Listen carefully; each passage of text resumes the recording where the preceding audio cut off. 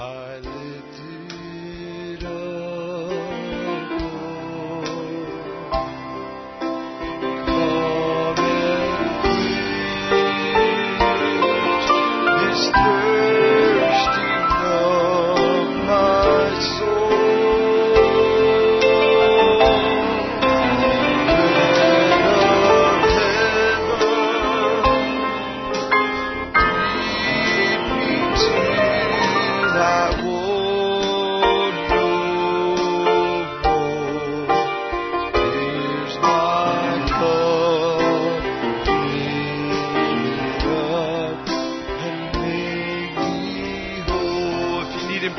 This morning, why don't you just raise your hands and sing? Fill my cup, Lord. I lift it up, Lord. Come and quench this thirsting of my soul.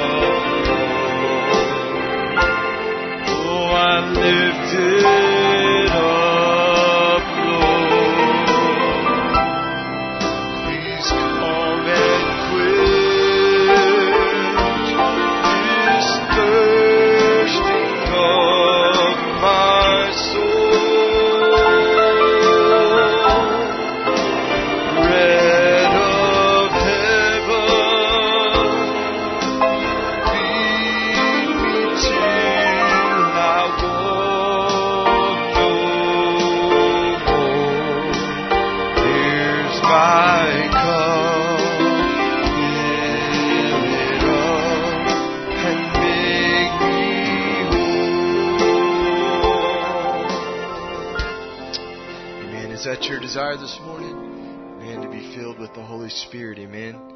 I pray that you receive what God has in store for you today, amen. Just want to be a blessing, amen. Just desire that you can let go of whatever might be troubling you, amen, and be free to worship God in spirit and truth, amen. Let's sing that song, We Worship You in Spirit and Truth, amen. We worship You Spirit and in truth,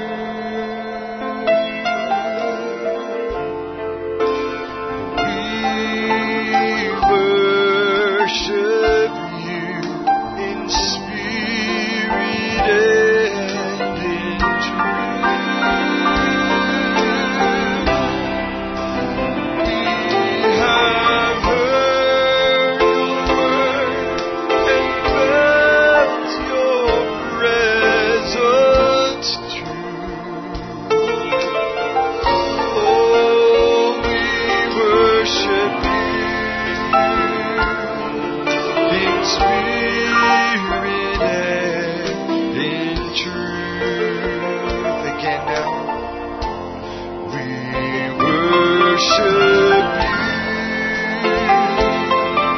in spirit and in truth. Oh, we worship You in spirit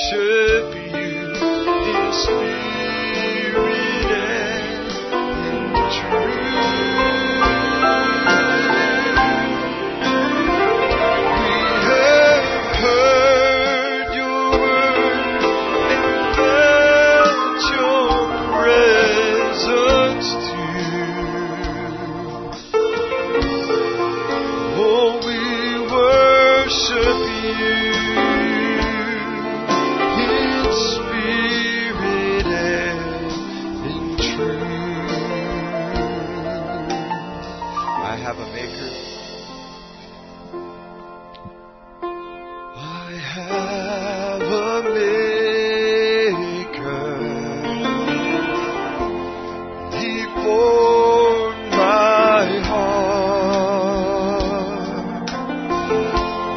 before even time began.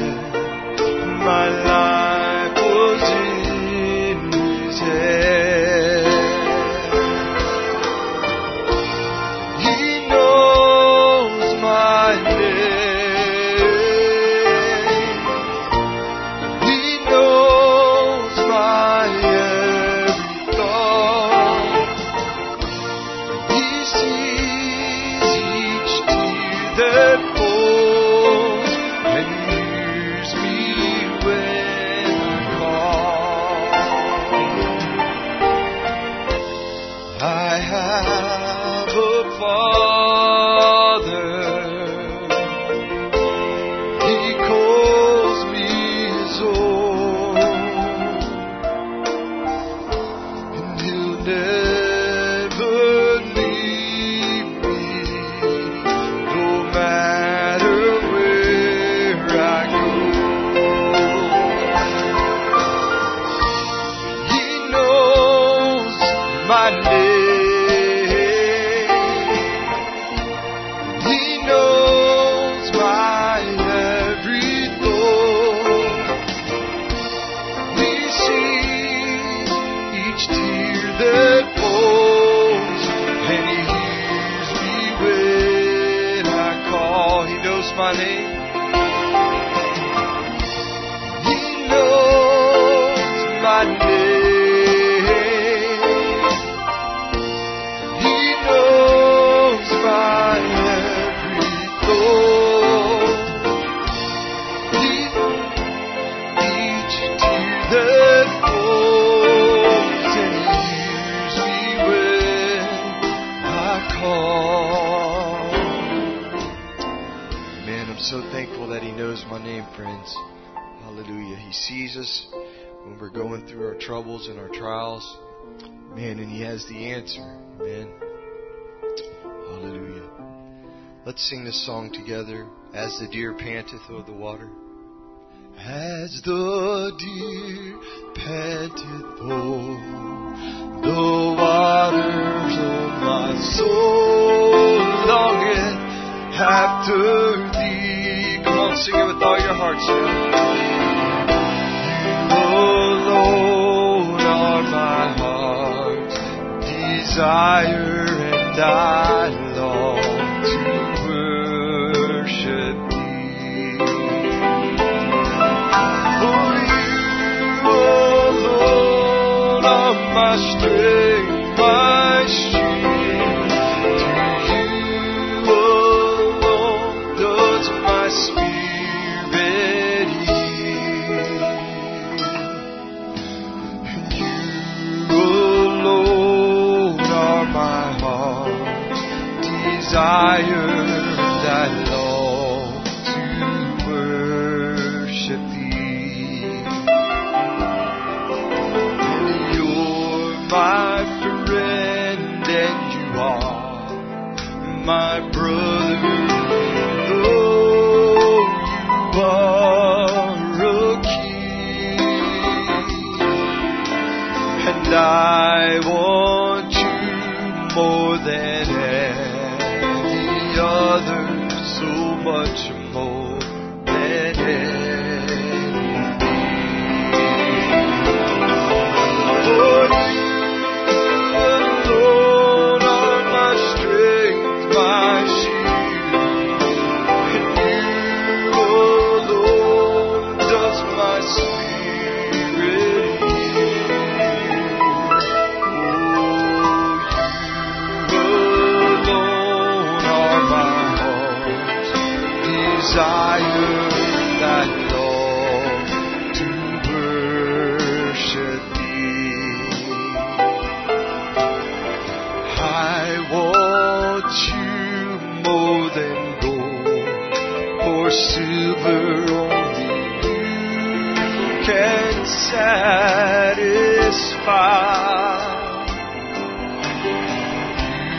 You alone are the real joy giver and the apple of my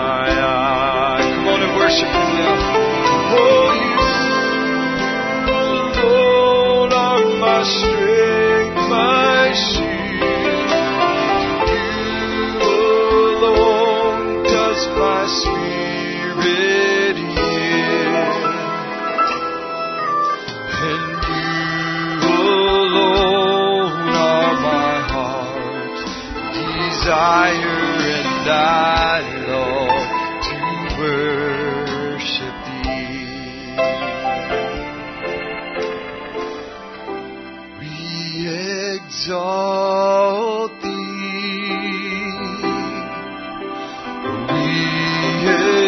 exalt thee, oh, we exalt thee, oh Lord, praise you, Jesus. We exalt thee,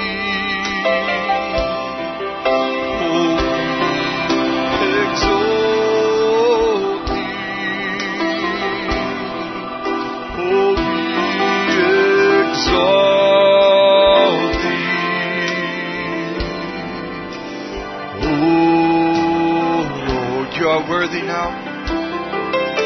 Hallelujah. And you are worthy. You're worthy, Jesus. You are worthy. Oh Lord, you are worthy.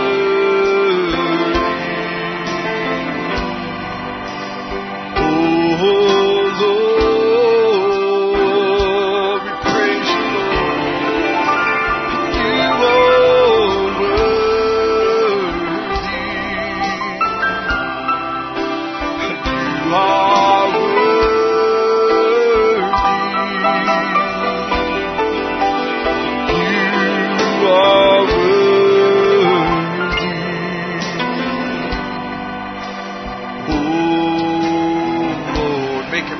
Now let's say I love you. And Lord, I love you. Oh Lord, I love you.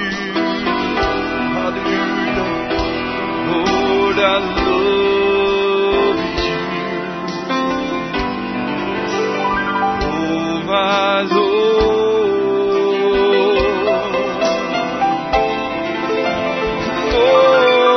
I love you. Oh Lord, I love you. Oh Lord, I love you.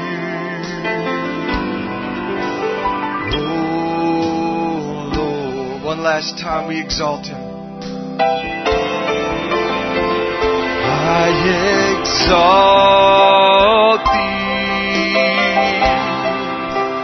I exalt thee,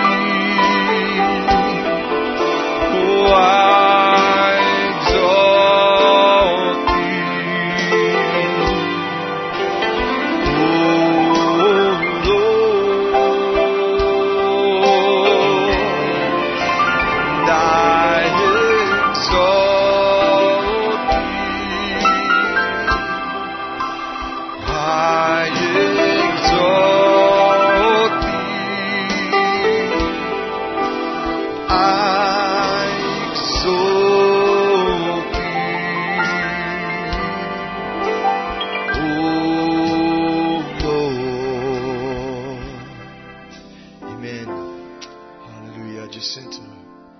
Presence here this morning, amen. Appreciate you singing the way you do and entering in. I know the Holy Spirit is pleased with your worship, man. I can feel it. We're going to take our needs to the Lord at this time. I ask Brother Ben Pritchard if he would take these needs to the Lord for us after we mention them, amen. Want to remember the Drum family in prayer this morning, amen. Want to remember Sister Carol Henley as well. Her situation, amen. Sister Cindy Walters is with her this morning, so we'll remember her in prayer as well, amen. We definitely want to keep Brother Ron Spencer, amen, his wife in prayer. you remember Brother Peter, coffee and prayer. He is on vacation. They're traveling. So let's remember him in prayer. Man, we'll keep Steve and Sarah in our prayers. They're in Virginia ministering. Amen. And the Pascal family was not able to be with us at this time. Amen. That's all I have at this time. Do you have unspoken prayer requests? By uplifted hands. Amen. God knows your every need, friends. As Brother Ben Pritchard comes, we'll pray with you.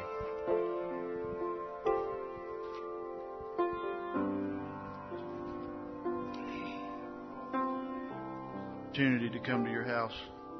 Lord, a true sanctuary, Lord, is that we can come to feel your presence. God, after being surrounded by an ungodly world all week, God, we come here and just feel your presence. And God, we can just enter in. And Lord, what a sweet presence it is. God, you see the ones that are sick and afflicted, Lord. Our brother Ron Spencer, Lord, I pray that you just, your hand of healing will go down upon him, Lord. Touch him, Lord Jesus. I pray, God, that you just bring him out on the other side with a great testimony like you've always done for him. We pray that you bless the minister this morning, Lord. We want to hear your word. We pray that you just, the ones that are traveling, keep them safe. We give the rest of the service to you, Lord. In your name we pray. Amen. You can have your seats. Sister Julia has a song for us this morning, and as she's getting ready to make her way forward, why don't we sing that little song, I'm Amazed That You Love Me, key of C, I believe. No one knew how alone I was feeling, and the emptiness I tried so hard to hide. Though I laughed and said my life was fine without you, I was covering up the secret tears I cried. Then one day someone told me of your mercy and the love you showed on a hill called Calvary. There you died and purchased my redemption. When you broke sin's power and set my spirit free, I'm amazed that you love me. Oh, I'm amazed how you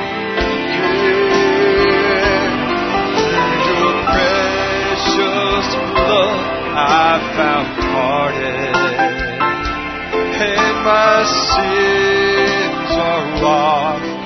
They're all washed away. All my sins are washed away. Yes, it's true. There've been days when I failed you, Lord. You know the many times I've gone astray, but I've learned my stronger than my weakness, and your ear is open every time I pray. No one else has ever cared for me like you, Lord. See, other friends could never be this close to me, and I'm not afraid to face the problems of tomorrow, knowing you are everything I'll ever need. And I'm amazed that you love me.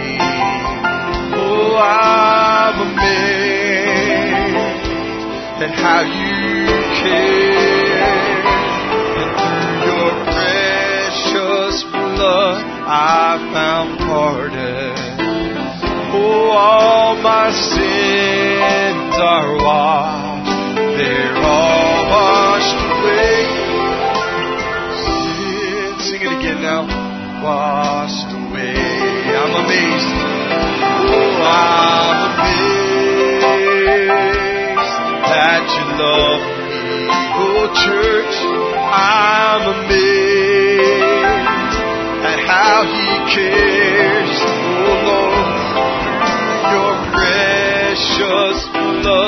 I found pardon. Oh, and all my sins are washed. They're all washed away. All my sins are washed away. Amen, Sister Joy.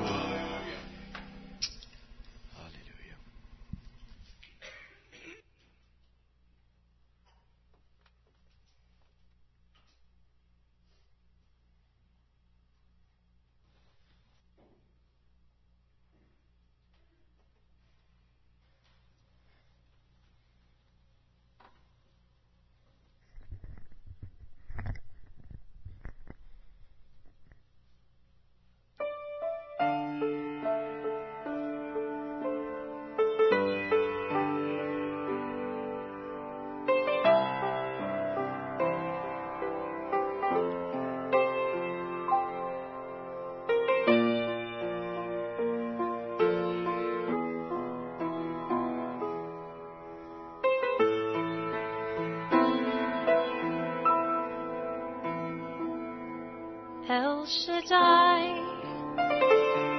El Shaddai, El Elyon Adonai. Age to age, you're still the same. By the power of your name, El Shaddai.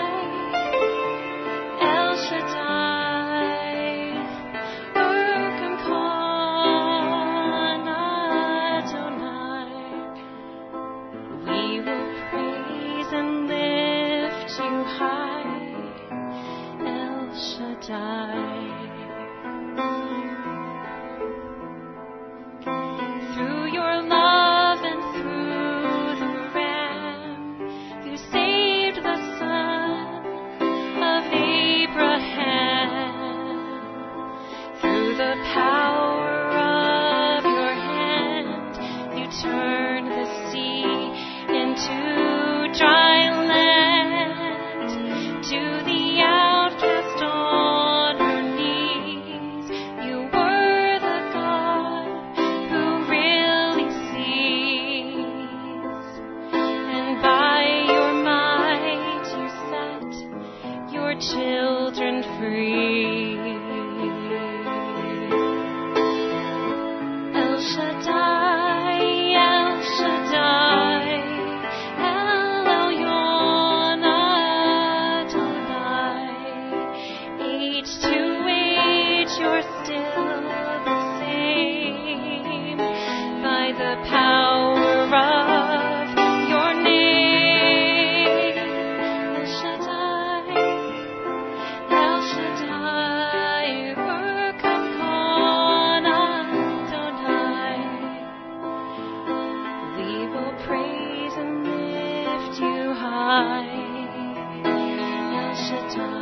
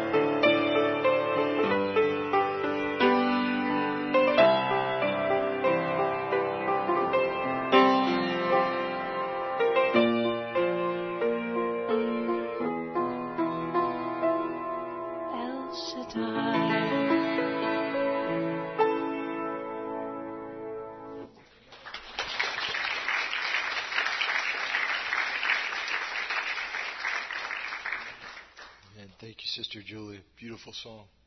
Amen. Why don't we stand this morning as our pastor comes forward? Amen.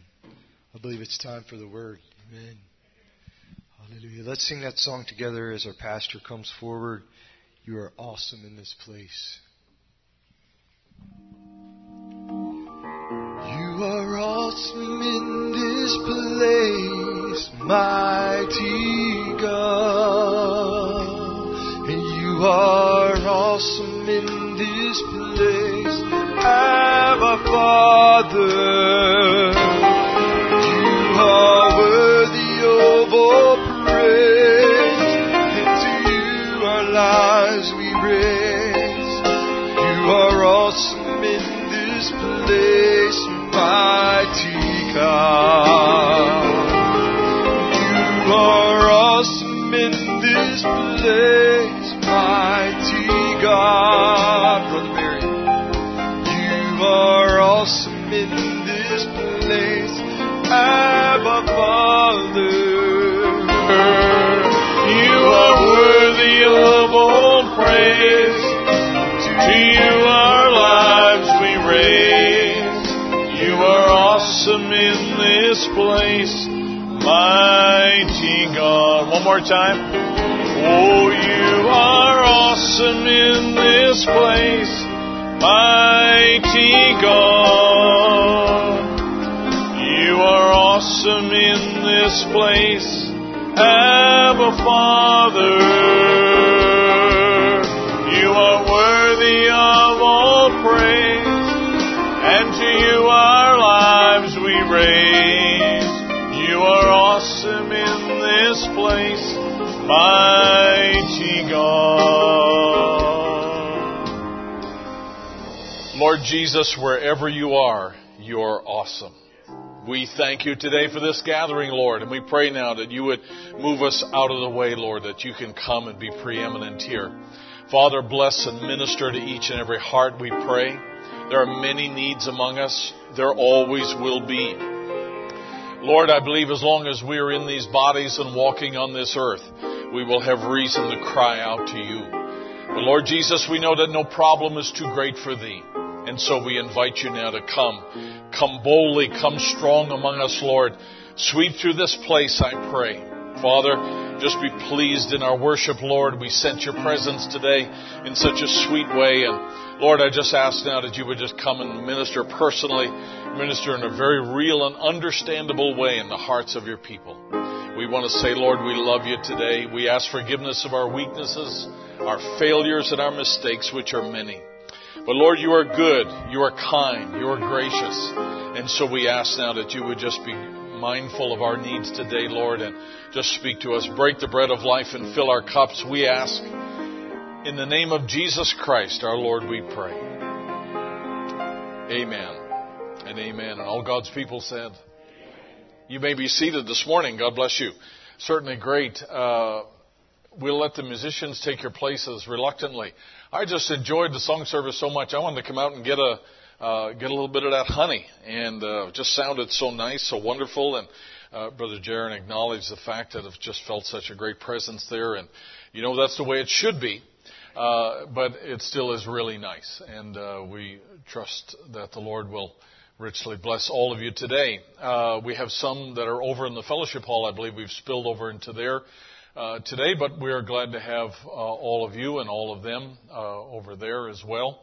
Good to have the Holloways back again, Brother Maurice, and each and every one. Sister Amanda, good to have you with us at another rough week. And for each and every one of you, may the Lord bless you, and appreciate you all being here today, and always good to see you. September 14th is Alethea Cross's birthday, and she is here, I think. Not here today. We wish her a happy birthday, probably listening. And also September 19th is Sarah Coffey's birthday. And we appreciate Sister Sarah. This week, I did something for Sister Sarah, and she she does a lot of work, a lot of back work, and a lot of things take off my plate and helps out. Does lots of things that I can just kind of hand over to her, which is really, really great. And I found a pizza gift card this week that said the boss or the CEO was thankful, or something. I wish I had the wording of it, but anyway. So I sent that to her, and I said, "This is an office party. It's a one-woman office party. You can invite Steve if you want, but we just wanted to say that we appreciate her very much, and may the Lord richly bless you." I don't know if they're listening today. They're on their way to Virginia and ministering up there and being a blessing in that part of the world. Let me give you a couple of prayer requests today, and we're going to jump right in here. We want to remember Brother Ron, Sister Connie Spencer. We've been in regular matter of fact, daily contact with them, and just been praying not only for those two, but their church as well. Brother Ron, because he had the COVID pneumonia, has real severe coughing spells, and that's what really, really takes it out of him. And he said, whatever you do, he said, don't catch this virus. He said it's just really been rough on him, especially. But Sister Connie's mother, Sister Fraser, was put in hospital on Friday, and her temperature is still high, but some of her vitals are looking better all the time. And we've been asked to remember them in prayer. They have a bunch of people in their church who are not well. Also as well, Sister Carol Henley is listening today, and we are thankful that the Lord brought her through her procedure.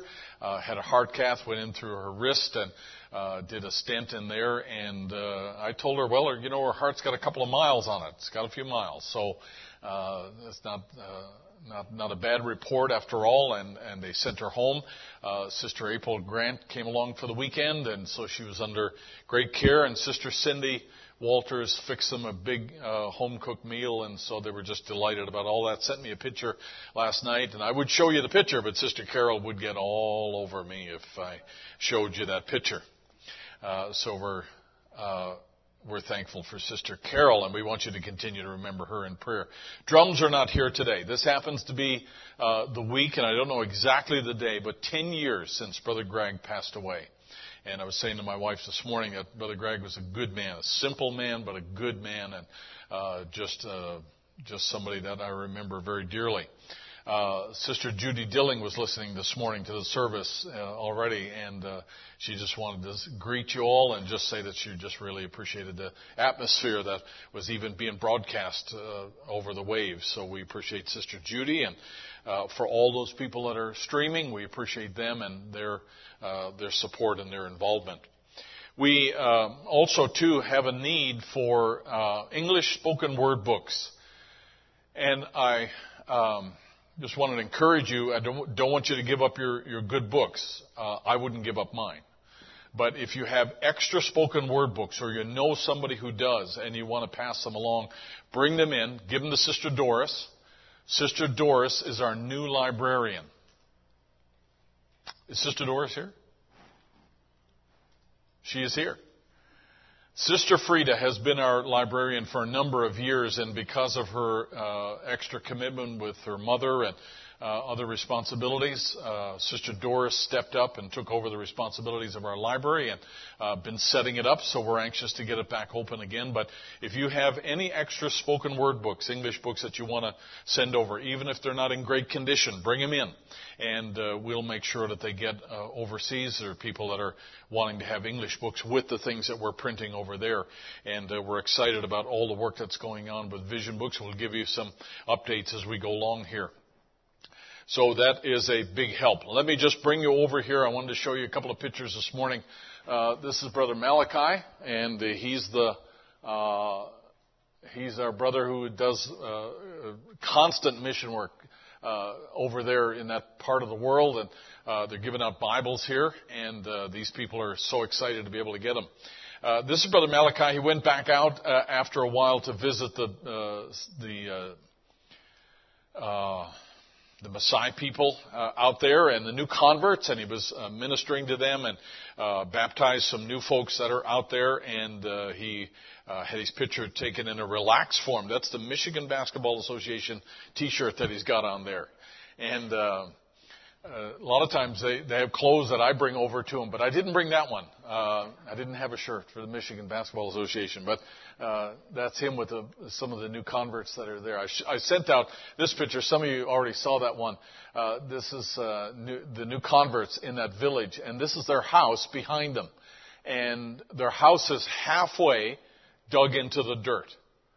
So they do that for cooling purposes, but they also do it for protection from some of the marauders and people that come through there. So they basically try to camouflage their house and bury it halfway in the ground. That's very common in that rural part of Africa there. This is inside one of the houses here, and he's talking and witnessing to some of the people that are there. And this is also one of the Maasai mothers and her mother, who's over here in this little corner with the baby, and they're making dinner there. That would be a treat for any of you to go and have dinner in a setting like this. That's for sure. And this is a mother here who's she's doing a little Bible study, and they took a picture of that. And then this morning, Brother Elias sent me this picture. This is a place where John Anthony Harwell and I went in this region. It's called Lake Victoria region, which is on the eastern side of Lake Victoria. And we were able to go and visit there, and they were receiving new books and new Bibles, and they were very excited and very happy about that. Most of these look pretty young. And they were pretty excited to have their own Bible. So they all wanted to send along their thanks to you for all that's done in order for those people to have those materials. That is a really, really big thing for them. That's a really great thing. So we're just delighted to be able to do that. Let's stand to our feet this morning, and let's just jump in. We want you to take your Bible and go to Proverbs chapter 3. We're going to read a little passage there as we begin this morning. How many of you love the Lord this morning? I want you to say this: I really love God's Word. I really, really love God's Word. Now we have a visiting family. Oh, it's Brother Keith and Sister Sarah. God bless you. Brother Keith's been 3 weeks since you've been here. That's just too long. Good to have you back. Proverbs chapter 3. I'd like to read a couple of verses here right at the beginning this morning. My son, forget not my law, but let thine heart keep my commandments. For length of days and long life and peace shall they add to thee. Let not mercy and truth forsake thee. Bind them about thy neck. Write them upon the table of thine heart. So shalt thou find favor and good understanding in the sight of God and man. That's a great verse. Remember now, this is all based on a man's heart keeping the commandments of God. That's what sets this in motion. That he will have peace, he'll have long life, and so forth. All of that. And in verse 4, so shalt thou find favor and good understanding in the sight of God and man. Trust in the Lord with all thine heart. Lean not unto thine own understanding, and in all thy ways acknowledge him, and he shall direct thy paths. In all thy ways acknowledge him, and you shall know his path for you. That's how the Hebrew says it.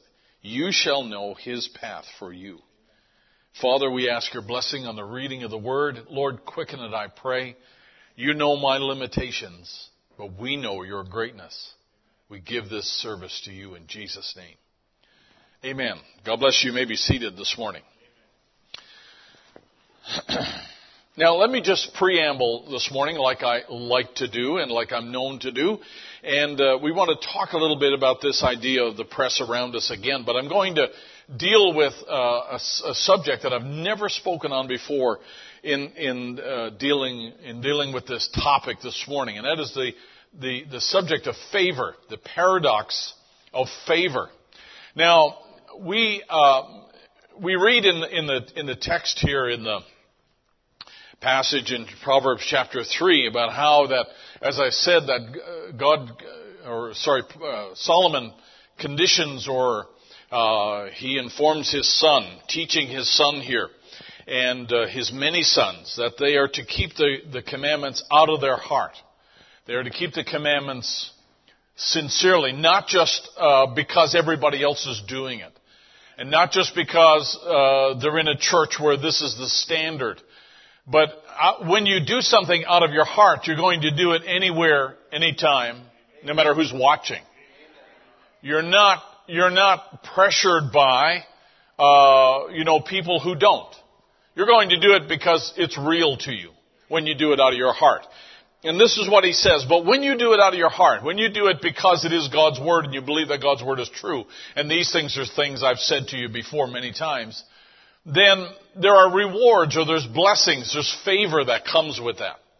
And he says that there are things that will accompany that, like mercy and truth. He said, they will be with you and bind them about your neck, and write them upon the table of thine heart. So shalt thou find favor with God and good understanding in the sight of God.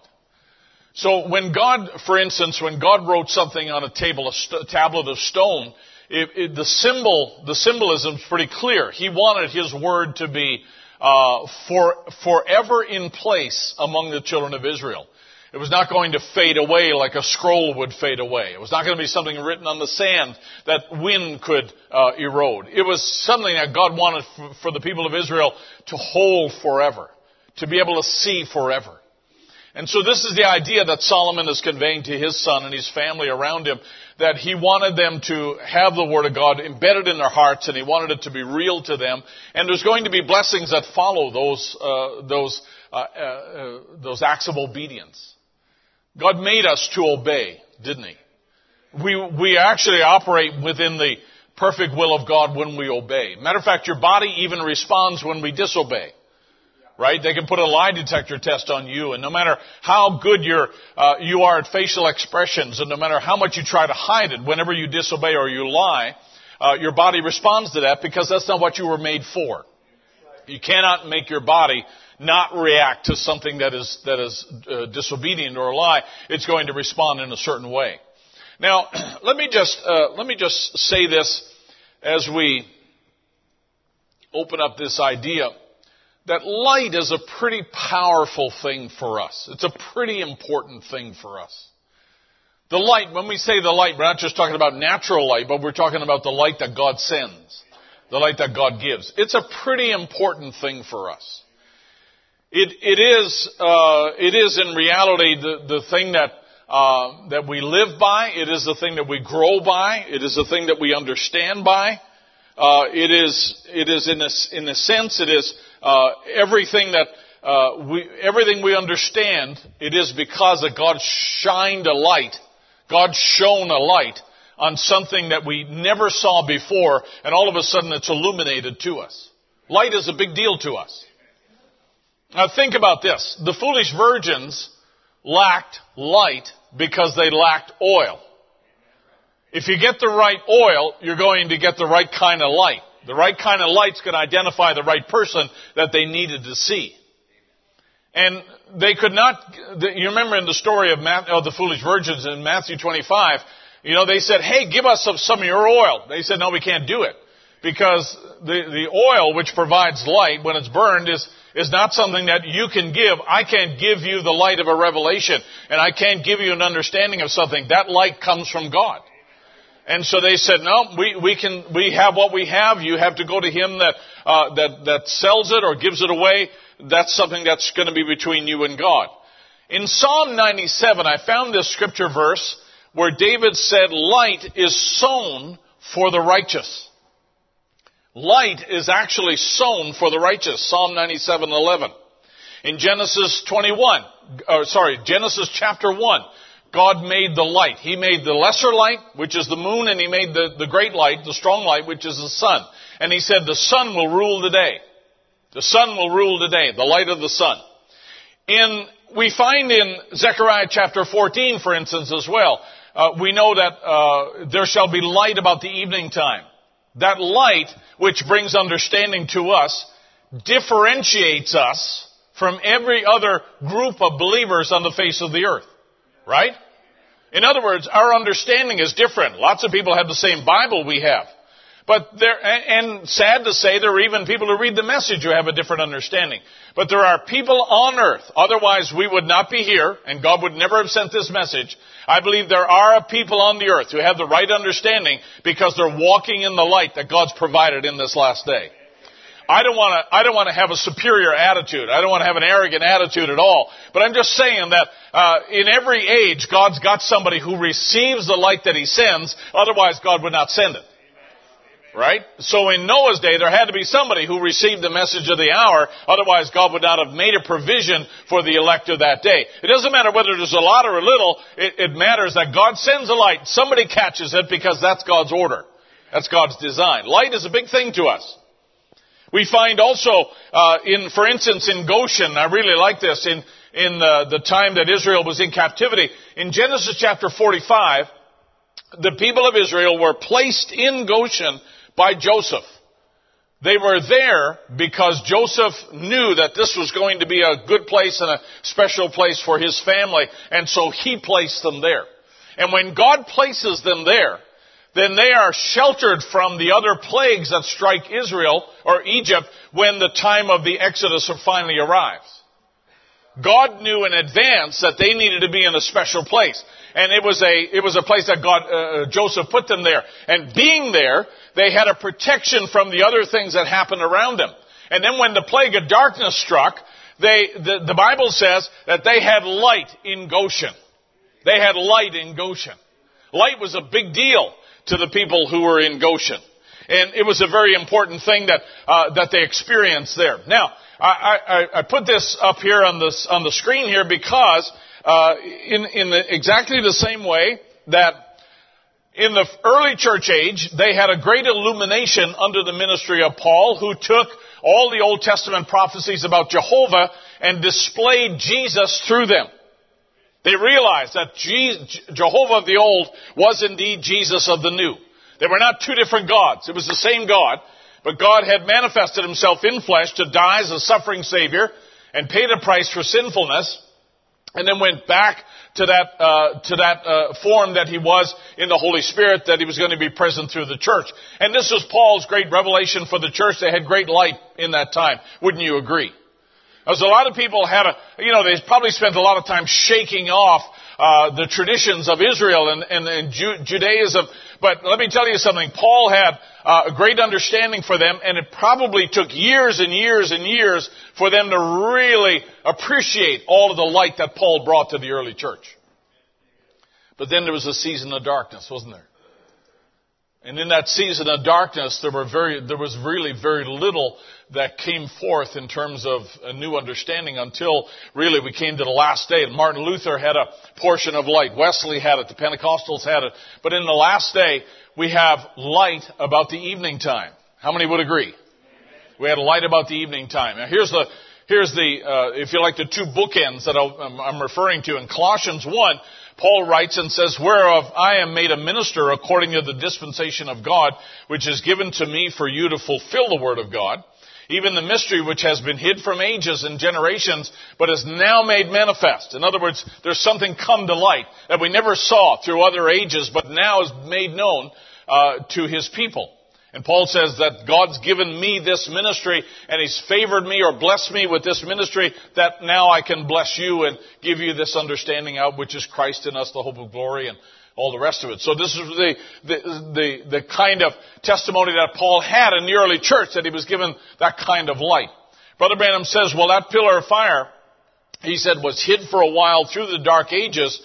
But the first one that saw the pillar of fire, first one that caught the light of a new day was Martin Luther. He said, and sounded the trumpet, come out of the Catholic Church, and then the first thing you know, it caused a great universal revival. So nothing was ever the same after the Reformation, right?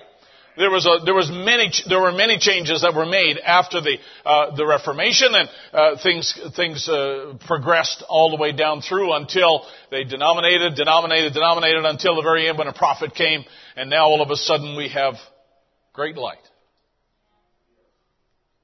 Light is a big thing to us. Light is a very important thing to us. Because without it, you'd be in darkness. And even worse is for someone to be in darkness and not know it. The sad reality today is that a lot of people don't realize who they're choosing to lead them out of the darkness. They're just choosing the loudest person. They're choosing the most authoritative person. Sometimes they're choosing wealthy people or government leaders or whatever else because they cannot see what you can see. For us, hey, elections come, elections go. Personalities come, personalities go. Great powerful nations come, great powerful nations go. That's not our leader. Never has been. Our leader is Jesus Christ. Right? In the form of the Holy Spirit, the Son of Man. He's the one who's leading the bride of Christ tonight. It isn't a personality even in the message. It isn't somebody who rises up and, claims a certain authority or a certain insight that's different than a prophet in this last day. You know what? If God wanted to have Brother Branham to be around in this hour, I believe God could have had Brother Branham to be around in this hour. And you know what? If Brother Branham was around in this hour, I'd probably be one of the first to shut the church and say, let's go listen to Brother Branham. Because you know what? I recognize what a great ministry he had and what a great microphone he was and being used by God. I mean, in other words, if Brother Branham was in town, I think it would be profitable for us to shut it down and go listen to what he had to say. Wouldn't you agree? But you know what? It's also true that if Brother Branham was here, we'd all probably have our eyes on the wrong one at this particular hour.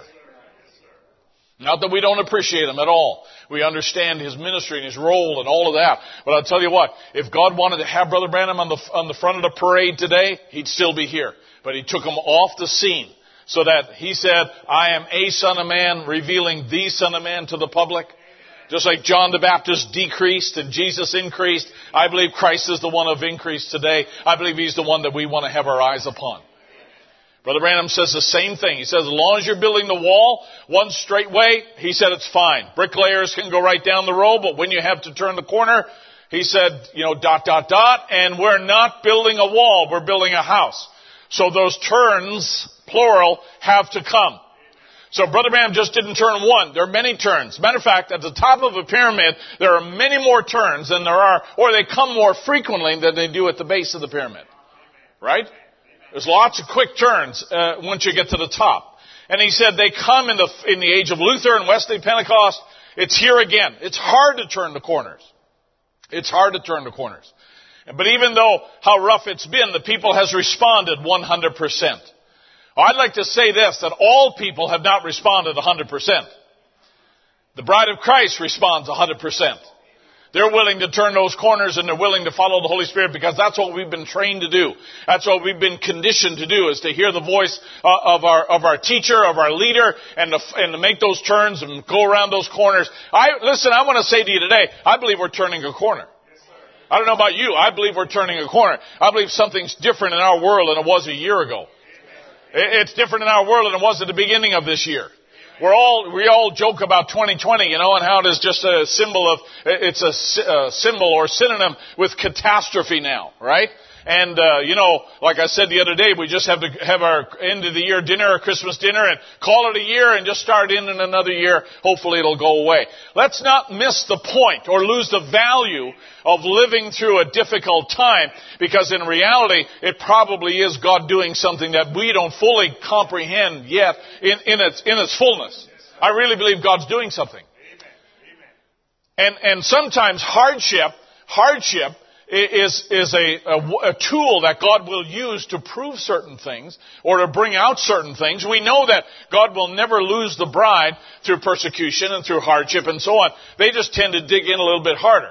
They just tend to hold on a little bit tighter, right? The bride of Christ tends to do that when things get rough. But Brother Branham's warning us here that, that it's the turning of the corners that are hard, because now we have to adjust. We have to change from what we got used to something different. And that can be in the form of a church. That can be in form of a level of faith. That can be in circumstances around you. That can come in a number of different forms. But I will tell you that turning a corner is hard, because we as human beings, we love routine. We love normal things. We love predictability in our lives, right? We love consistency, and that's, as a human being, we settle down into that, and we like that. And here's Brother Branham telling us that in the spiritual, it's not going to remain that way. We're going to turn corners, and you need to have leadership to know when to turn the corner, and then to be able to follow that, waiting for the next corner to turn as well. I want to say to you that as members of this church, I appreciate your willingness to turn the corners as the Holy Spirit leads us. And I appreciate your faithfulness to the Word of God, and your tithing, and your offering, and your giving, and your concern and compassion for the local body and for the body at large. I appreciate that. I don't take that for granted at all. I feel very blessed to have you.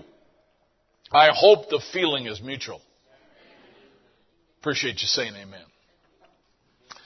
But I really do. I don't take that for granted. I'm just anxious to come to church today. I was anxious to be here. Well, I haven't preached in 2 weeks, right? Brother Maurice will tell you I haven't preached in 2 weeks here, and there was some circumstances that dictated that. But I like to be here. I like to be among you. I find this my favorite place in all the world to preach. And if anything that the whole virus thing has done is just,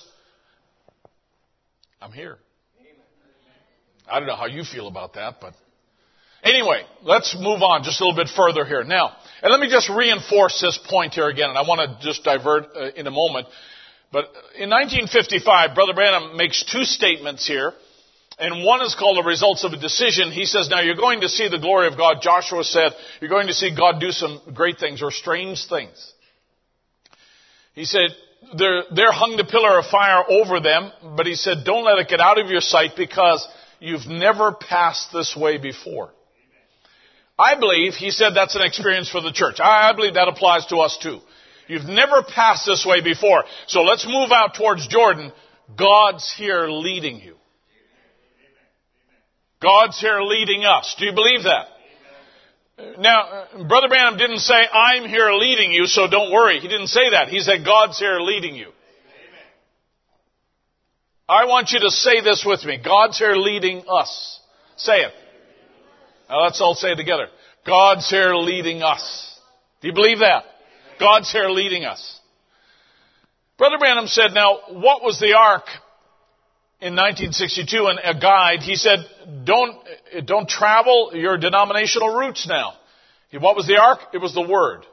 Don't travel your denominational routes now. Stay right behind the Word because you haven't passed this way before. The Word will lead you across. I think that's worth saying together. The Word will lead you across. Say it again. The Word will lead you across. You're good. Because the Word is Christ, Christ is God, and God is the Holy Spirit. The Word's going to lead you across. I think that's a wonderful thing. Stay behind the Word. Yes, sir. Stay with that guide. Don't get in front of it. You stay behind it and let it lead you. Don't you lead it. Joshua said, now, you've never passed this way before. You know nothing about the road. Let me tell you something. Don't get in front of it. You stay behind it.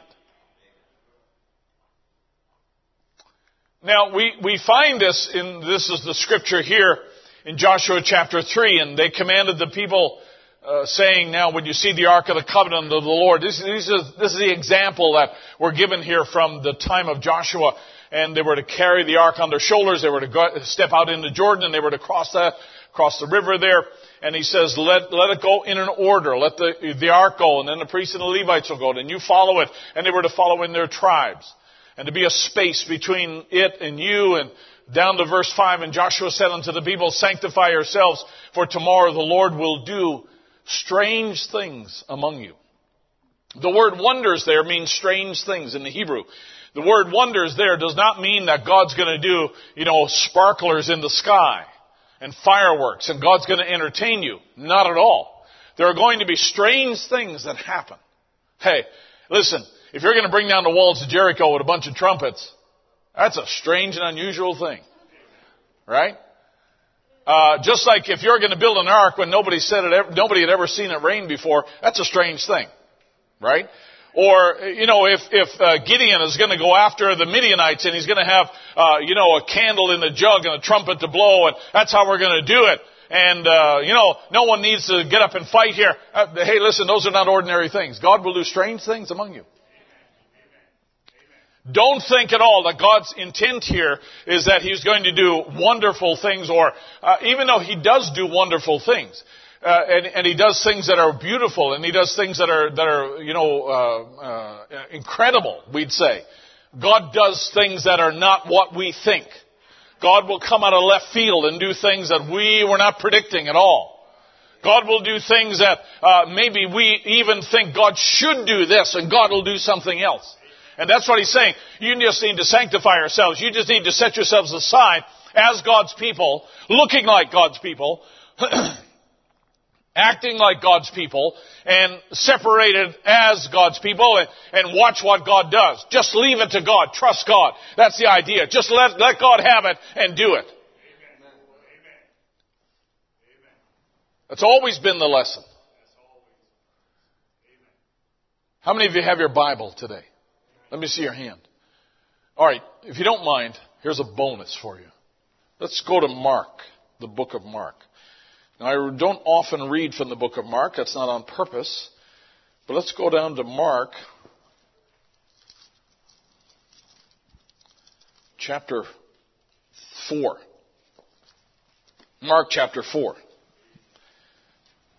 I just want to illustrate this principle here. Joshua tells them, it's not about what you're going to do. It's not even about what you need to do. It's what God's going to do. You just need to prepare yourselves for His presence to come among you and do what God has promised He's going to do. Right? That's the message that He was giving them. He does not say that you need to take down Jericho on the way. He does not say that you need to part the waters or stop the waters in the River Jordan. He doesn't say that. He just says, you get yourself in order, in line, and follow the leader who has provided for you, and just watch what God does. Believe that God can do it, and believe that God is on the scene fulfilling His word for your day to get us back into the promised land, and just watch what God does. Believe that, and believe it's God. Even though it may be strange, believe that it's God, and have faith and trust in that, and then see what happens. Alright? So that's the idea. That's always been the idea. God, He never asked us to defeat the devil single-handedly. He never asked us to send fire from heaven against our enemies. He never said that at all. He said, I'll fight for you. He said, just leave, you just get in line, get in order, be sanctified, be separated, and watch what I do. It does not always do what we want Him to do, but watch what He does, and then believe that it's Him. Now, here's an example in Jesus' time. And the same day, Mark 4:35, I'm at the end of the chapter. And the same day the even was come, He saith unto them, let us pass over to the other side. That's the commission. That's what He told them we're going to do. Alright, so it's not like they're wondering about the will of God. They know what it is. We gotta get over on the other side of the lake. And when they had sent away the multitude, they took Him even as He was in the ship, and it was also with Him other little ships. And there arose a great storm of wind, and the waves beat into the ship so that it was now full. And He was in the hinder part of the ship, asleep on a pillow, and they awake Him and said unto Him, Master, carest not that we perish? Number one. The first thing I'd like to say is, even more than the ability to speak the storm out of existence, I'd like to have the peace that would allow me to sleep through the storm. And that's what Jesus had. So they ask Him this question, 38. This is a normal question under the circumstances. We're going to die. Can we do something about this? And He arose, and He rebuked the wind, and said unto the sea. In other words, He responded to their request there. And He said the wind ceased, there was a great calm. And He said unto them, why are ye so fearful? How is it that ye have no faith? Now, I don't know about you, but in an elementary sense, we kind of define faith as asking God for something, and He does it. And we believe we kind of define that as faith. And yet, here the disciples ask Jesus, can you do something about the storm? He does, Then he turns to them and says, why do you have no faith? That's interesting, isn't it? Because to me, faith is more than just asking for something from God and God responding. I believe it is a rather, if Jesus told us we're going to go over to the other side of the lake, somehow or another, God's going to get us over here, so we really don't need to fear about this whole thing. God's got it. He's got it under control. Somebody say amen. God's got it under control. They asked Jesus what they needed. Jesus responded. Then he says, you have no faith. The faith really needs to be in that commission that God's given, or that direction that God's given in the first place, to get over on the other side. And that's what Jesus told them that they were going to do. And they feared exceedingly, and they still didn't get it because they're marveling at Jesus speaking the storm out of existence here. I think, I'll tell you what, saints of God, I'm glad for light. I'm glad for light. Now, Brother Branham says again one more time, let's just keep walking into the promised land, not looking back to see what will happen back there and what somebody else is doing. Keep your eyes on Jesus, the Joshua, the leader. Just keep moving on, deeper depths and higher heights until you possess everything that God promised you in His Word. That last sentence is really a key sentence here. We keep moving on, even if it's in deeper waters and higher heights, until you possess, not by your own strength, but until you possess everything God promised you in His Word. If God, listen, let's apply it to our time. If God made a promise for the bride to be changed in a moment, to be actually able to step into that kingdom without death, and God's made that promise. How many of you believe God's made that promise? It's found in the Scripture. It's found in the message. It's found all over the place. And we believe that that is the promise for us. That's the destiny for the bride of Christ. We're not wondering where we're going. We're not wondering what the order of events are. We know what the order of events are. And we know where we're going. And that's to the wedding supper. We're going to be changed in a moment, to the twinkling of an eye. Gather. Pick up those that have gone on before us, and we'll all mingle together, and then we'll eventually arrive at the wedding supper, and we'll be there for 3.5 years while Israel receives their message, and then 1,000 years, millennium after that, right? Any more detailed, you kind of got to dig a little deeper here, and some of it, don't even ask, just enjoy it as you go through it, because some of it will be manifest only when you get there. Your pastor doesn't always have all the answers. But here's what's really true for us now, because we're not there yet. For now, while we're still in these bodies, and there's nothing about me naturally that can see any of that I just described, you need to believe. You need to believe as we move on in Him and walk in the light as He's in the light, that you're going to possess everything that God promised you in His Word. Along the road, we'll cry out to Him. Along the road, we have needs. Along the road, we need healing. Along the road, we have job losses and all the other things that happen to us in life. And it's perfectly okay to cry out to God in the time of your calamity. As a matter of fact, when you cry to God in panic, and you cry to Him in fear, that is really the prayer of a servant. Not that there's anything wrong with it, because we all do it. But when you pray from a position of authority, you're praying as a son. Neither one of those prayers are wrong. Because there are times when you get desperate and you get afraid and you get concerned and you cry out to God and you're just looking for Him to act immediately on the scene.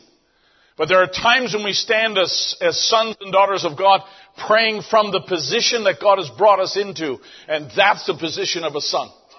And Brother Branham said that son has more authority before God than even the angels of heaven. Come on now, don't draw back on me. We're not at Message 101. We shouldn't be at Message 101, right, for us. Now, Brother Branham says it again. He says you must keep your eyes on the promise giver, the Lord Jesus Christ. Keep your eyes on His Word. I think that's pretty self-evident. We've talked a lot about it here. In the times we're living in, as the world gets more grossly dark all the time, then you really need to make sure who your eyes are upon. Now, let me just switch gears just for a moment here and say this, that we as a people, we have been and continue to be greatly blessed. And the blessings in our lives are meant to be positive things. As a matter of fact, I would say this to all of you, that when you're blessed, the blessing of God is really meant to propel you on to do even more of what God's called you to do. The blessing of God is never for self-promotion. Now, I think if there's anybody who we saw exhibit that, it would have been Brother Branham, who could have used the miracles, the supernatural, the extraordinary in his ministry and in his life. Right from a young age, he could have used all of that for promotion towards himself, but he didn't do it. We can say, would you agree that Brother Branham was favored by God to do great things? He was blessed by God to do great things. But he never embraced that blessing or used that blessing as something self-promotional at all. If God has given you wealth, if God has blessed you, for instance, just as an example, and we use that only for ourselves, then we have misused the blessing of God. Now, let me just give you an example. You remember the story, you'll remember this, where the woman saw Jesus in Simon's house. You remember that? In Matthew 26.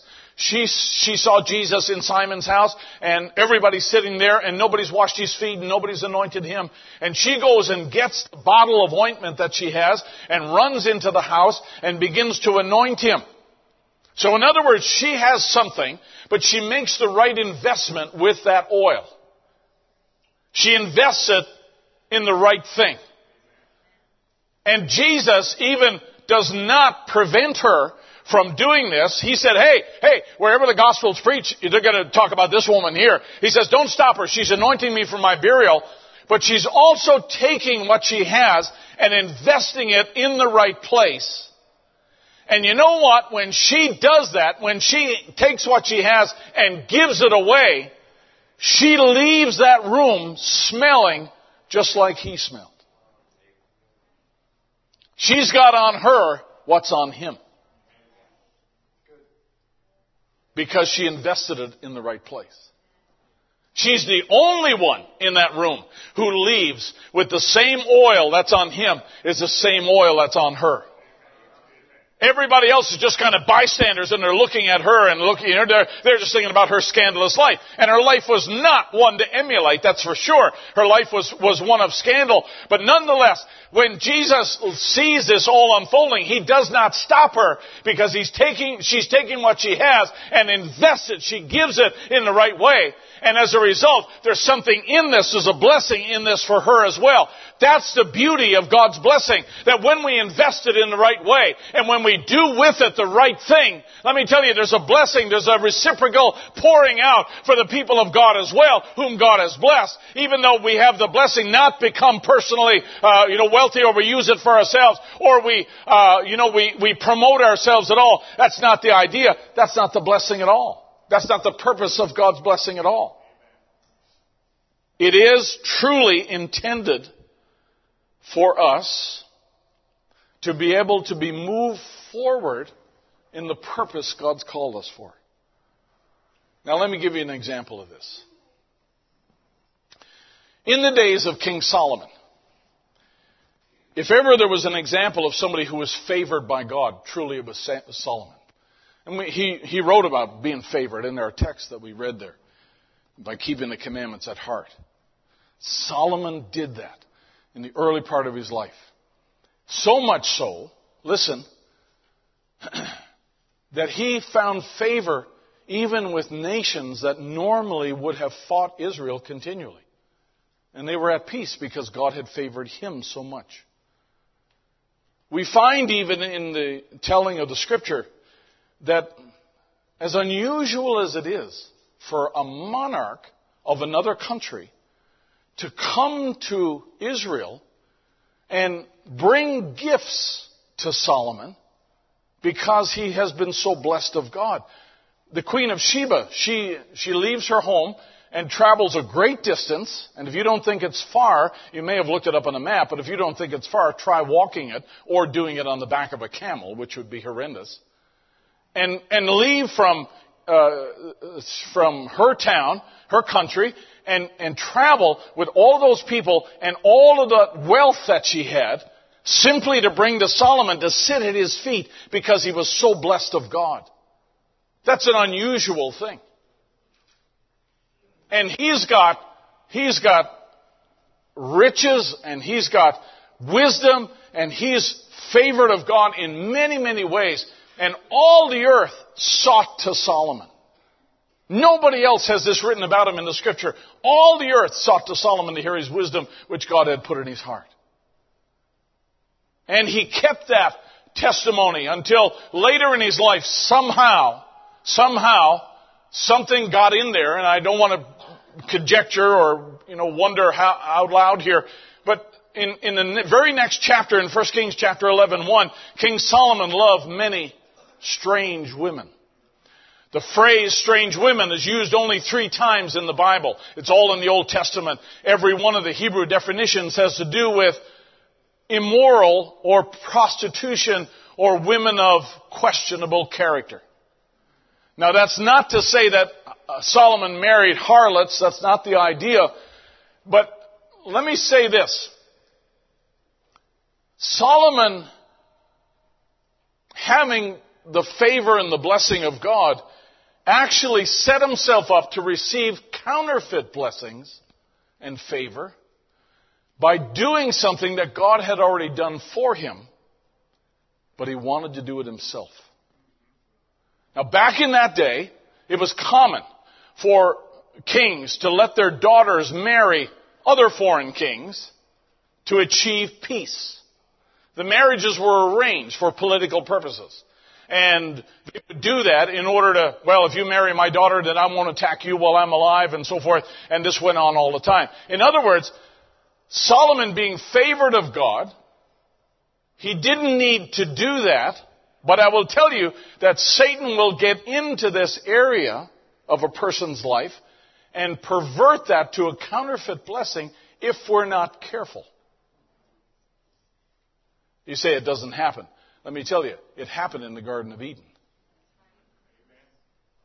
Because here is a man, Adam, made in the image of God. And when Satan comes along and talks to Eve and Adam, he says, hey, the reason God doesn't want you to eat from the tree of knowledge of good and evil is that you'll be like God. You know what? They already were. They were made in the image of God.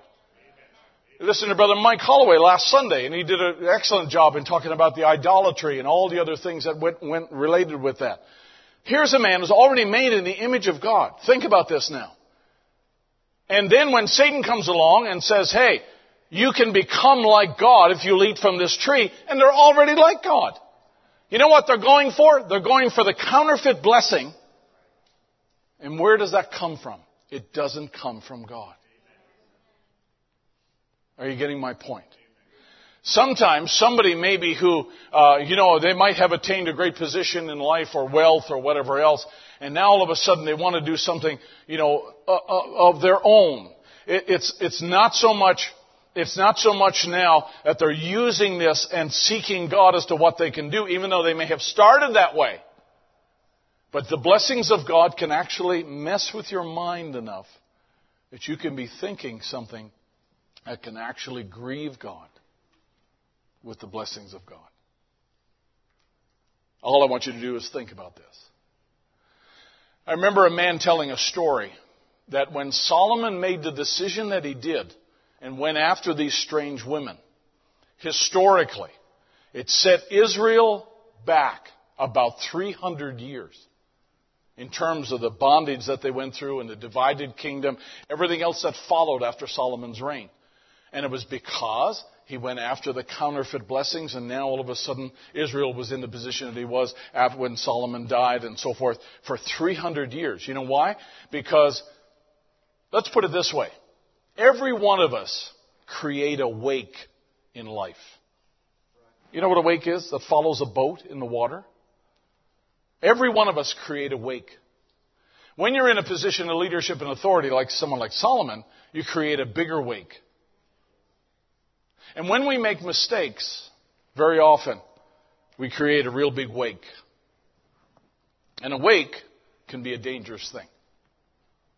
I remember years ago, and I don't remember who was with me. I don't know if Lucas was with me or Steve, but we were on Clater Lake, and we were coming into Conrad's Marina, and there we needed something. We needed oil or something for the boat. We had rented a boat, and the guy didn't have the little boat that we wanted. The only one he had left was this humongous pontoon boat. Okay? I mean, it was a big one, and it had a bigger size motor on it because the boat was so big. And was that you, or was that Steve? It doesn't really matter. But it was one of the boys I was on the boat with, and, you know, we were kind of motoring along in this big pontoon boat, as big as an aircraft carrier, just about. And so it had quite a wake behind it. I mean, it was quite a rig. We didn't need that. We were just wanting to go across the lake and fish from the deeper water.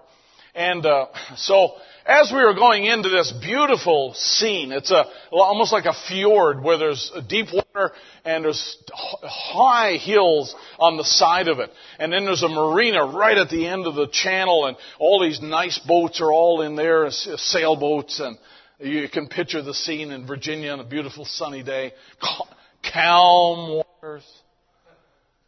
And we're just, you know, like tourists, and we're just motoring in there.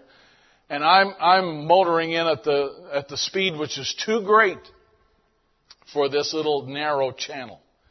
And as I'm going in there, there's a guy who's in a house way up on the hill. I mean, he was a good ways up. I had to look for him to actually find him. He was that far away. But he ran out on his veranda, and he just shouts out and he says, "Slow down!" And I had to look and try to figure out where he was. And finally I spotted him. And he shouted it again, "Slow down." Then it all dawned on me that if I don't slow down, all of this wake is going to go in, and I'm going to just bounce those boats out and bang them together and everything else. So I had to jam it back. And what I was doing was reducing my wake. Because the bigger the boat, the bigger the wake. The greater the blessing, the greater the wake. And with Solomon, he affected Israel for over 300 years because of the effect of the decisions that he made. And so, David writes and says, "Salvation belongs to the Lord. Thy blessing is upon thy people." God has richly blessed us. God has profoundly blessed us. And he has done exceeding great things for us. It is really important for us to remember that the blessing of God, even your salvation, starting from there, the blessing of God is meant to move you forward in the design he has for your life. Not the design that you come up with, but the design he has for you in your life. How many would agree? Sometimes we talk about, well, you know, all I got is problems. I don't have this, I don't have that, and I need this, Lord, I need that. And a lot of times that's how we think when we come to God. But in reality, let's think about it stop for a minute. We as a group of people, we have been really favored of God. To have the message of the hour we have, to have it in our own language, to have it in all the different forms that we have. To have a message that within it contains rapturing faith. That you don't need to go anywhere or, you know, be under a certain minister in this hour, or you don't need to do anything else, but to believe and only believe that all things are possible with God. And you know what? The promise of the Holy Spirit is that will eventually work so great in your life that it will change your physical body and bring you to the body eternally that you belong in and have always meant to be in. But God allowed us to come to this earth for tempting and trials. Come on, folks, we are blessed. We are blessed to have such a lovely assembly. We are blessed to be able to have the freedoms that we have. We're blessed to be able to have money to go and have lunch today. We are blessed to have, the medical care that we have. And if you don't think that's great, even though some of it may be questionable, Let me tell you, in other nations, they have nothing. They have nothing. And they have nowhere to turn. They have no resources, no recourse whatsoever. We are a blessed people to live in this nation. We are a blessed people to be in this church. We are a blessed people to be in this faith. Come on, somebody ought to say amen. We're a blessed people to have the fellowship we have. We're a blessed people to be, to be given the insight that we have and the strength and the health that we have. We're blessed to be able to have that. I think we're blessed to be able to have services consistently in our church. I'm thankful for that. And that's not to say that somebody else is not blessed because they had to shut their church down. I'm not saying that. I'm just saying that as for me and my house, we want to serve the Lord His way. And we just want to say thank you, Lord, for allowing us to be able to have services consistently here. And we just put everybody under the covering and the protection of Almighty God every day that we breathe and every day that we pray. I think that's a good thing for us to do. You should pray that way for your family. And I pray every day for that for the church. And just trust that God will protect us and keep us safe. And I'm thankful that He has so far. I'm very thankful that He has. We are a favored people. We are a people who have been given a promise that we will not have to go through tribulation. Do you realize all the unrest in these city streets and all the lawlessness and everything else that's moving that way? That's the spirit of lawlessness.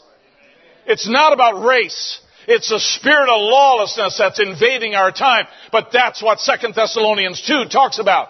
When the man of sin rises and, it's a state of lawlessness for the world. And that's what we're moving towards. Let me give you a little piece of advice.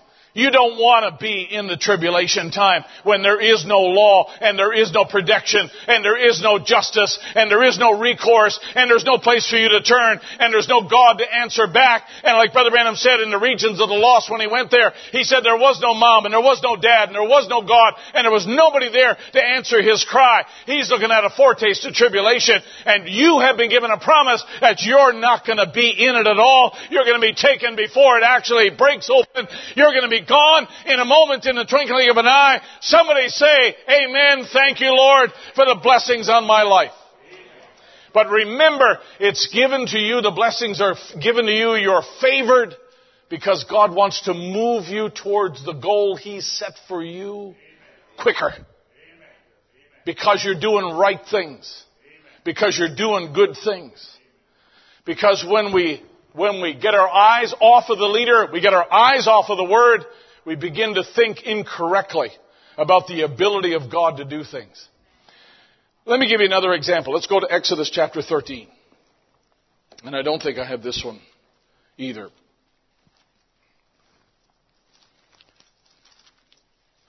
Say this with me. I really love my Bible.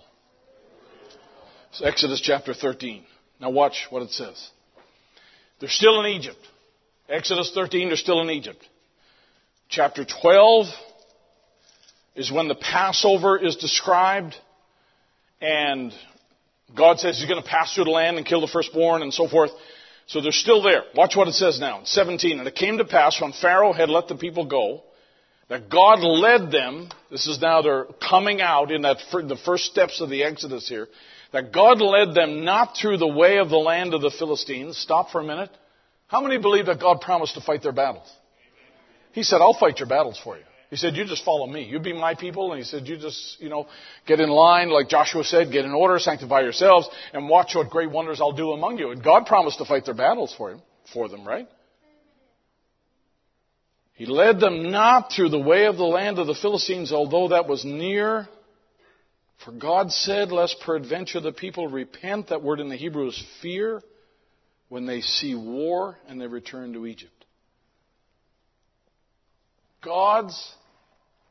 Think about this.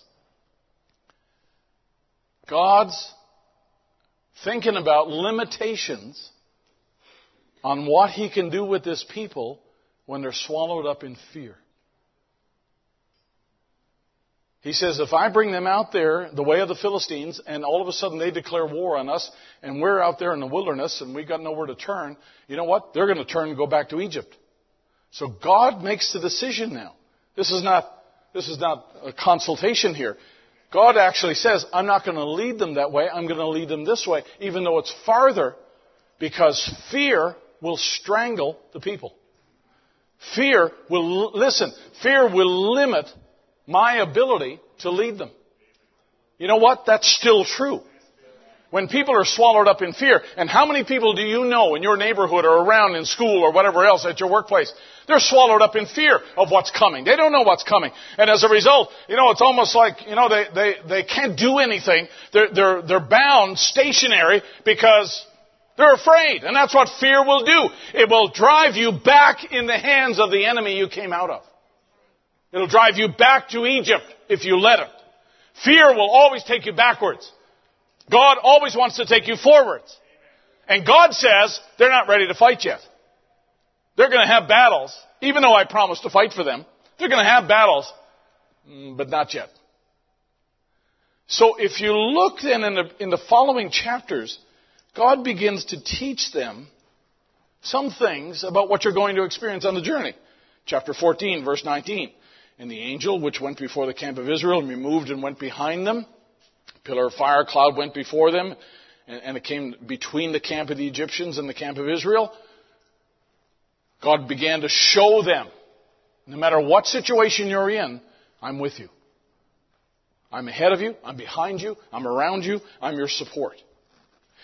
They come in chapter 15. They come to Marah. And they saw the waters there that were bitter. And God says, hey, I have a solution for that. And He throws the branch into the waters there, and the waters are made whole. Go over to verse 17. Chapter 17, verse 8. Chapter 17, verse 8. And then Amalek fought with Israel in Rephidim. You know what that means? That means that God must have thought these people are ready to enter in the battle. Else, He would have taken them around Rephidim, because you know what? God was the one who was in control. Are we okay? So God knows, as a young group of people in the Exodus, hey, He's not going to lead them into the tough battles, because they got to learn a couple of principles first. They got to learn that God is with them. They got to have confidence that God is going to see them through. I'm not going to be much longer here. I just want to say this, that God knew what He was doing with His people, and He didn't lead them into a place of oppression, and He didn't lead them into a place of destruction, or where they'd be so overcome by fear that no matter what God did, they were still had their backs to their enemy, and they were running back to Egypt there. God knew better than to do that. But on the road, God taught them how to fight. He taught them warfare. He taught them who to rely on, no matter what their circumstance was. And when they came to that place where now, all of a sudden, Amalek is there in Rephidim, and this is the battle where Moses' hands are down, and they said, hey, get on the either side of Moses there and hold up his hands. You remember that? And when the people saw Moses' hands up in the air, they were encouraged. You know why? Because they knew that the word of the Lord had come to Moses, and this was God's promise, and this is God's program. This is God's doing. This is not Moses. This is not us. This is about God fulfilling His word to Abraham. This is about God getting us into the promised land. When they first came out in the Exodus, that was not their cry. That was not their testimony. But God began to teach them over time. Let me tell you something, saints of God. I believe the same thing is happening today. I believe that there are rough waters ahead of us. I believe that there are troubling things ahead of us. But by now, I hope you've got some of the lessons that adoption teaches us, and that is this: we are sons of the Father, Father God, the Creator, the one who is the strongest, the one who has all resources, and we are trusting in Him. We are more trusting in Him now than when we first began. We have more confidence in Him now than when we first began. And God does not bring us to a place where we're going to be overcome. God knows what we're able to handle. He's able to lead us around things that He does not want us to do battle with. But there are some things that God lets you come face to face with, because they are part of the overcoming of God's people. Do you believe God knows what He's doing? Yes, sir. Let's stand to our feet. God knows exactly what lays ahead. When it came to the blessing of Solomon, a time of peace, a time of prosperity, a time of great favor, and all the rest of it. And then all of a sudden now we see these counterfeit blessings in here and these counterfeit things here going on. The things that God had actually given him. Wow, think about this. If God's given us such a great revelation, we don't need to go somewhere else to find new revelation to make us stand out. You already stand out. By virtue of believing this message, you stand. You're an oddball by virtue of believing this message. Isn't that right? Your strength is not in coming up with new things. Your strength is not trying to change your body ahead of the rest of the bride. Your strength, Brother Branham tells us, is just to follow the leader. Follow the leader. The leader is Christ. Stay in your place. Stay in your line. Stay sanctified. Are we okay? Don't lose track of the basic things that God's taught us.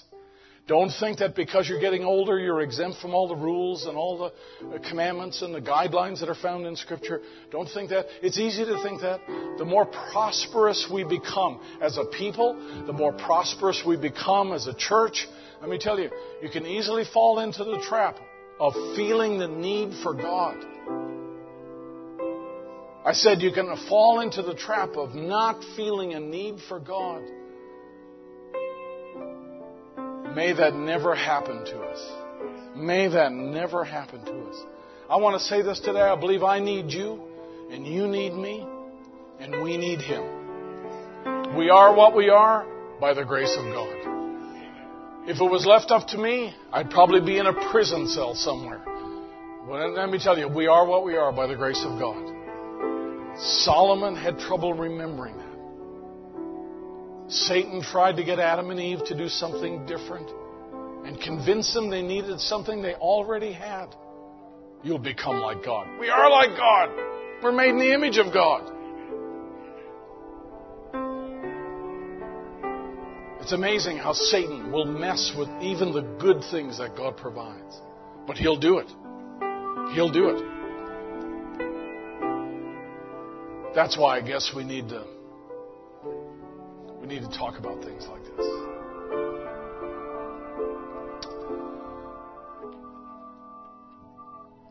Raised in His power, the weak become strong.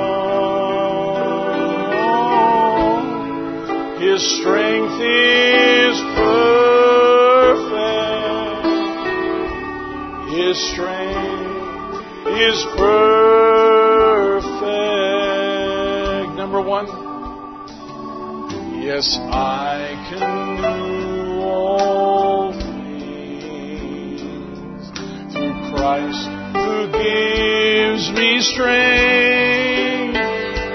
But sometimes I wonder what He can do through me. No great success to show.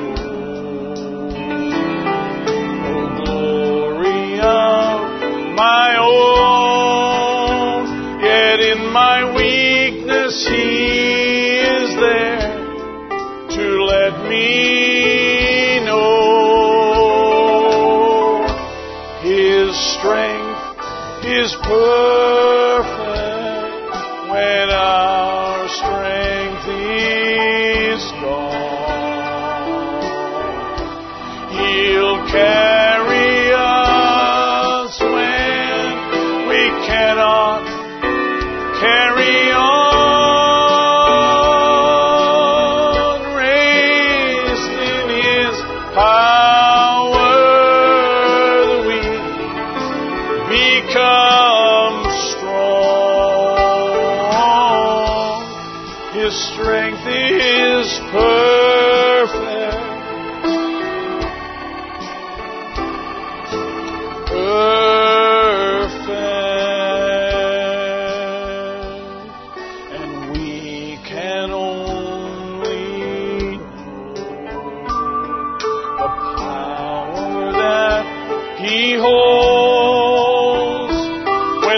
Truly see how deep our weakness goes. His strength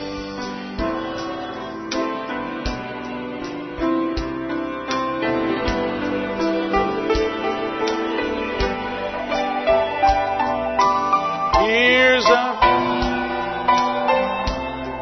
and proves His strength is perfect when our strength is is gone. He'll carry us when we cannot.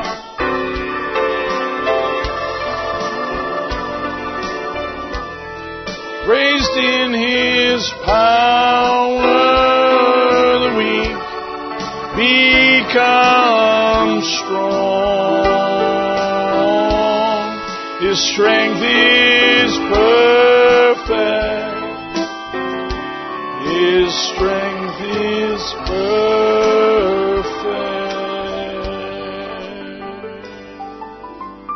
Heavenly Father, as you hear our cry tonight in our petition, Lord, as we sing to you, we realize, Lord, that we are a vulnerable people because we are human. We have something great that's happening inside of us. But Lord, we are human. And we are subject, Lord, to the enemy and his trials in many ways. Father, I pray you'd always keep us steadfast, keep us focused, Lord, upon the goal that you have for us, the purpose that you have for us. And Lord, may every blessing, may it turn into something, Lord, that moves us forward to the goal, the finish line, Lord. May it move us forward to completion. May it move us forward, Lord, to the place that you have designed for us. There is no one like you, Lord. There is no one who's able to give and to take away like you can. And Lord, I pray that you would allow us, oh God, with understanding, within the light that you've given us, to be able to look at things around us and realize that you have shown great favor to the bride of Christ. Not only through us in our lifetime, Lord, but all the way from the early church, Lord. No government, no power, no army, no religious organization was able to stop the bride of Christ. We are truly an invincible army. We are truly blessed of God and favored, Lord. Even when other nations and other systems crumble around us, we are a favored people. And Lord, you have brought us now as a part of this bride to the very end. I pray that we would follow that leader in a very determined way. We give you praise and we give you thanks. In the name of Jesus Christ, our Lord, we pray. Amen and amen. I give myself away. Let's sing that this morning here together. Jaron, why don't you just slide up here and help me sing this morning. I give myself away.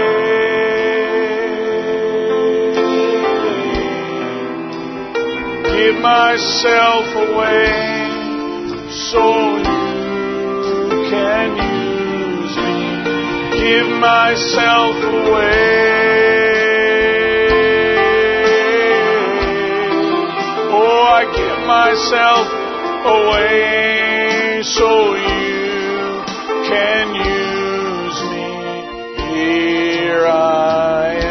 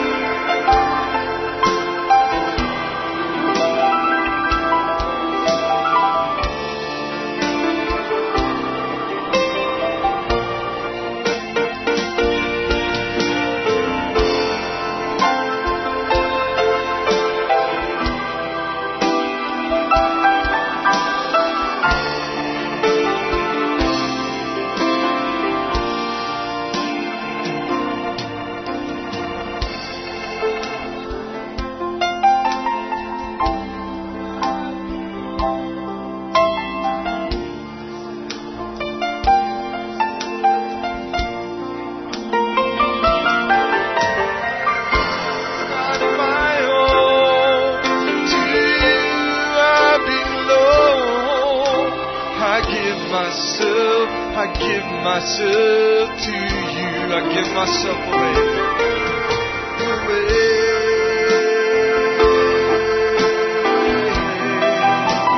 Give myself away so you can use me.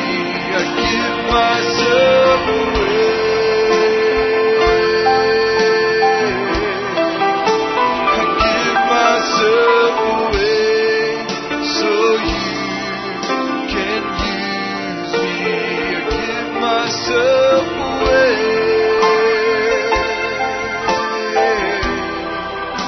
I give myself away so you can use me. I give myself away.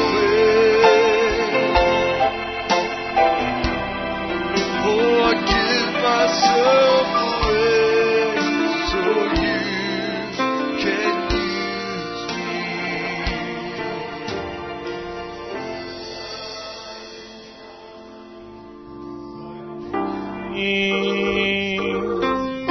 It's not in running, but in resting. It's not in wandering, but in praying that we find the strength of the Lord. It's not in trying, but in trusting. Oh, not in running,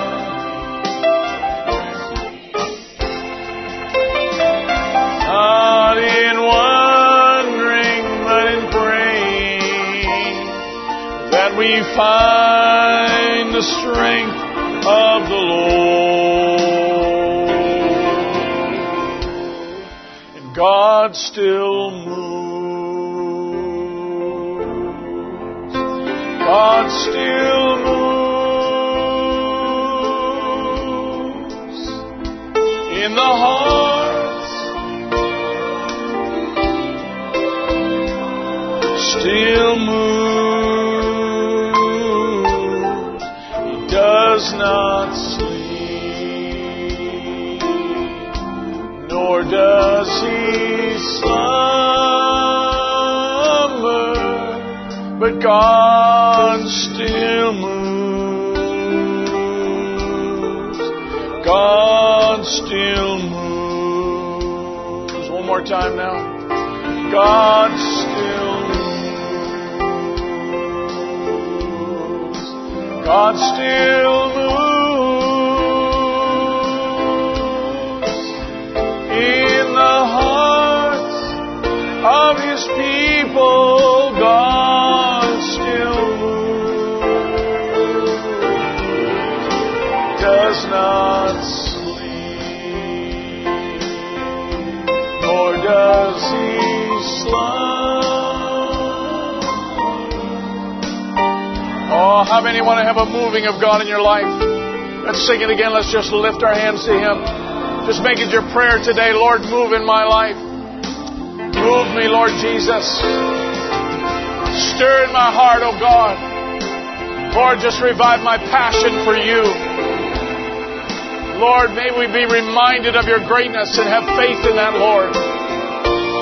Father God, just increase our faith, Lord. Oh, we love you, Lord Jesus. How we love you, Lord Jesus. How we thank you, Lord Jesus. Come among us, oh God, I pray. Speak to us, Lord Jesus. Hallelujah. Thank you, Jesus. Thank you, Lord. Hallelujah. Thank you, Jesus. God still moves. I'm going to ask you now, as we leave today, I'm going to ask you to remember a special need, and that is for Sister Amber McCall. About 20 years ago, Sister Amber had a fall and had hardware placed in her spine, right? In her neck. And some way or another, that hardware has broken. And she has to go in tomorrow for surgery, and they have to replace it or repair it. They've basically got to fix that back up. But I don't know all the details. But it's causing her great pain and great suffering. And I'm going to ask you, if you don't mind, if we could just join our hearts together and just pray that the Lord will give her deliverance from that pain and suffering that she's had it for a long time. And the reason she's not here today, it's just very difficult for her even to move in the least. And we want to hold her up in prayer that God would guide the hands of the doctors and just be able to place things back the way that they are. It's a terrible thing, but we are fearfully and wonderfully made. And so God knows where everything belongs, and God's able to get it back in the right place. And so we're going to trust that He will do that on behalf of our sister Amber tomorrow. Heavenly Father, as we join our hearts in prayer, Lord, for one of our own, we know, Lord Jesus, that you care about everything that we go through, Lord. It's not a thing in the world, Lord, that we suffer or that we struggle with, that, Lord, you don't fully understand. You're a high priest who's waiting to be called upon, Lord, called into action. And Brother Branham taught us, Lord, it's a prayer of faith that calls you on the scene. And Lord, in this situation, Lord, with Sister Amber, we lift her up in prayer before you and just pray that you would just give her relief of these symptoms, Lord. We pray she would not have to go through that surgery. But Lord, if she does, I pray that you would take the hand of the doctor. And Lord, you, the great physician, you would just guide that doctor, Lord, that he might do and decide the right thing, Lord. And Father, I just pray that you would just give her relief of these symptoms. And Lord, you'd give her a peace and the trust and confidence that you're in control. And Lord Jesus, we believe, Lord, that you are a God who cares about all we go through. That's why we cast our cares upon you. That's why we give our needs to you, Lord. And we believe that you hear us when we pray and when we cry. Lord, speak to us, I pray. Speak to Sister Amber today, Lord. Speak peace to her. That, Lord, she might have the rest in knowing that you're in control. She's a child of God. Father, we give her to you now. In the name of Jesus Christ, our Lord, we pray. Jesus, your name is... Jesus, your name is mine. Jesus, your name will break every stronghold. Jesus, your name is life.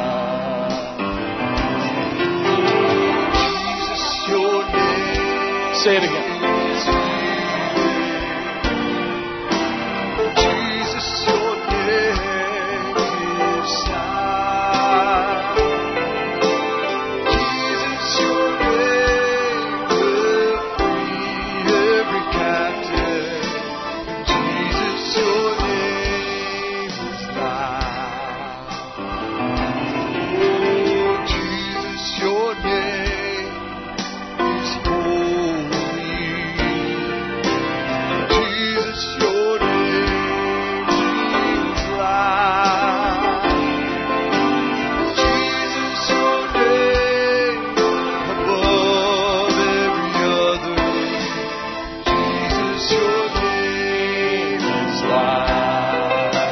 Verse again. Oh, Jesus, your name is power. Jesus, your name is might. Jesus, your name will break every stronghold. Jesus, your name is life. Lord, bless us as we leave today. We thank you for this opportunity we've had to be in your presence, Lord. Your word is so challenging. Your word uncovers everything, Lord, that happens in our lives. Lord, may we be good stewards over everything you've given to us. And may, Lord, we be like that woman that anointed your feet. May, Lord, we invest wisely. Father, we want to do things your way. We want you to say at the end of the road, well done, thou good and faithful servant. Have your way.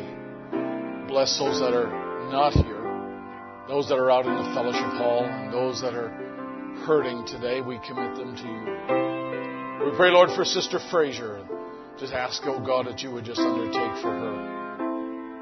Many other churches, many other people, Lord. We know that you're able to minister to each and every one. Bless the balance of our week. In Jesus Christ's name we pray. Amen and amen. And all the bride said, amen. Sing this as you go this morning. May God bless you. We'll see you here on Wednesday night. Jesus, your name will break. Jesus, your name is life. Jesus, your name is healing. Jesus, your name.